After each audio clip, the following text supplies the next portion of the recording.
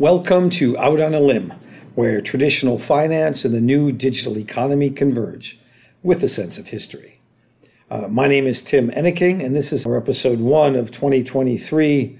Happy New Year to all of you who are not, who have moved to the Julian calendar and aren't moved off the Julian calendar and on the Gregorian calendar. I think that's virtually everyone. Although I did live in Russia for a while, and in Russian, you have New Year, which is December 31st to January 1st. Then you have Old New Year, and that's literally what they call it, and that's from January 12th to January 13th. Of course, Old New Year is basically religious now, but we're still feeling the 500-year-old change of the calendars. And it's interesting, if you look at it, it was about after just under 1,600 years. And if you take those quarter days that some of you have heard about, that years are actually 365.25 days, and you take those quarter days and add them all up, and sure enough, you end up being 13 days off from AD 0 or AD 1 after 1,600 years. Quite amazing. A lot more complexities in calendars than initially seems to be the case. So the first thing today, since last week, and today, by the way, is January 3rd. It's about 3 p.m. Last week, we discussed some predictions. This week, we're going to look backwards at batting averages. So altogether, there were 8 predictions I made that have come to fruition one way or the other. And my batting average, I'm happy to report, is 750. So 6 of the 8 were correct. There are 5 that are still open. The FOMC February and March increases, the 3 predictions for all of 2023 from last week, and then 1 prediction, which I may be kind of double counting here. I did count it as correct, but it was the prediction I made in November saying that there would be limited fallout from FTX. I think I can say that was a correct one, but there is a chance that something will reach back over the next couple months and prove me wrong. For now, though, I would say that the fallout from FTX has honestly been remarkably limited. So we get to our second topic, which is New Year's and trading. I had someone ask me today, is New Year's a special trading day? And it's sort of funny because psychologically, we all turn the page from one year to the next and make our New Year's resolutions. And for those of you who still write checks, we get to screw up the date, the year on the checks for the first 4 to 6 weeks as we keep writing 2022 and trying to make the second 2 look like a 3. But does it have any real substantive change in markets? And the short answer is, with a little caveat, absolutely not. The financials haven't changed, where the world is going, interest rates, none of that has changed. The slight caveat is that on occasion, on January 1st, the rules change. If you were in Croatia, for instance, you had a huge change this year on January 1st because Croatia adopted the euro and entered the Eurozone.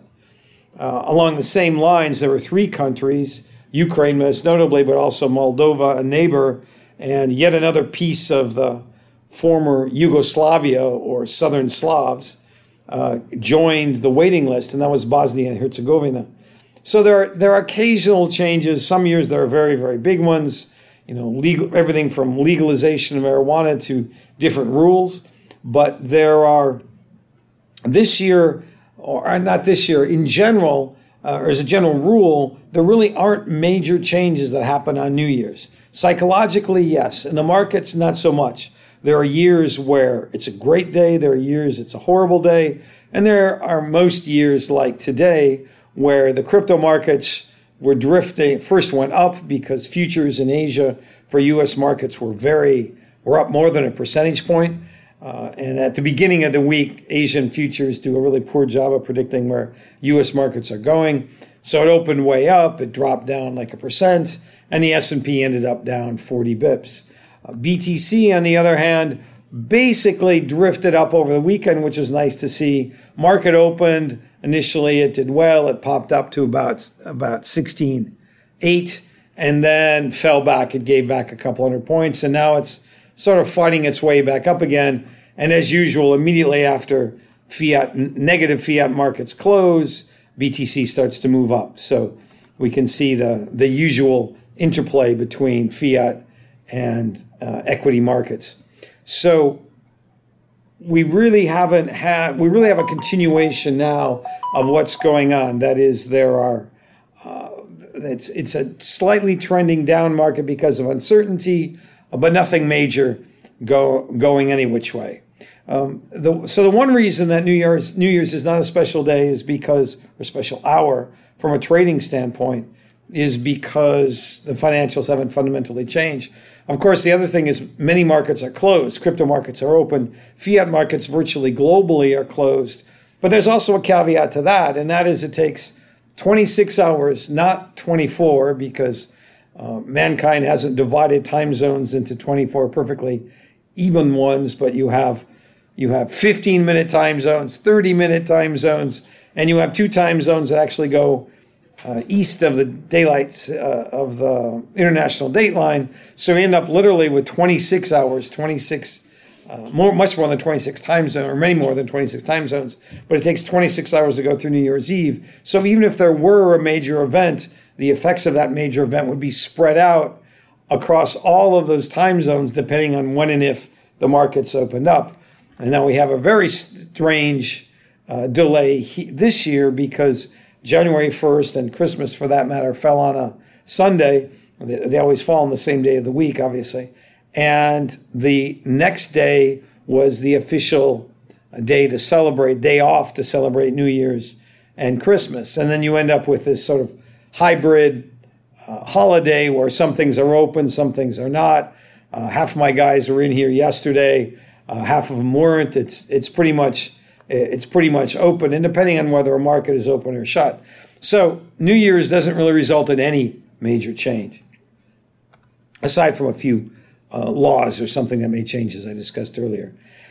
So third point is U.S. politics. One of the predictions I made that's still open is that there would be some crypto regulation in the United States, which is really the last major country that's done virtually nothing with respect to crypto regulation. But that it would not be very extensive because of the divisions in U.S. politics, and that one of the effects would be that the CFTC would have more jurisdiction and the SEC less as a result of such regulations.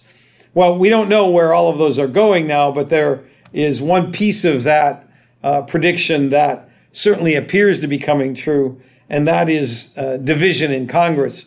Only it's even more true than I thought, because instead of just the House being Republican and the Senate being Democratic, you have the House that for the first time in 100 years, exactly, the last time this happened was in 1923, where the Speaker was not elected on the first vote. The Speaker of the House is basically the guy that runs the House and whacks the gavel around and has tremendous authority because he can influence committee assignments and whether legislation comes to the floor and just a whole raft of other authority. Well, not only did the Kevin McCarthy, who was the main candidate, not get the first vote, he didn't get the second, and I just see a headline here. As I said, it's 3 p.m. in San Diego or 6 p.m. on the East Coast where all this is going on. He hasn't made it the third time.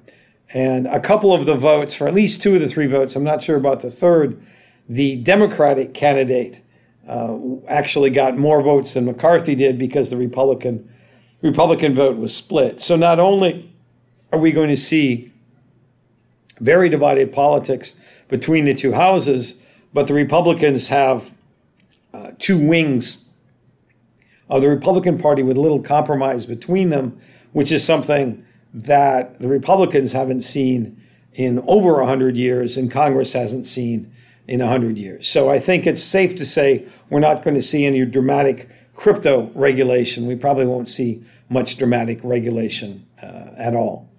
And the last thing in today, the fourth and final point, is simply that the markets appear to be continuing to drift sideways, if anything, slightly down. The S&P is around 38, its low, we actually saw 36 for a while.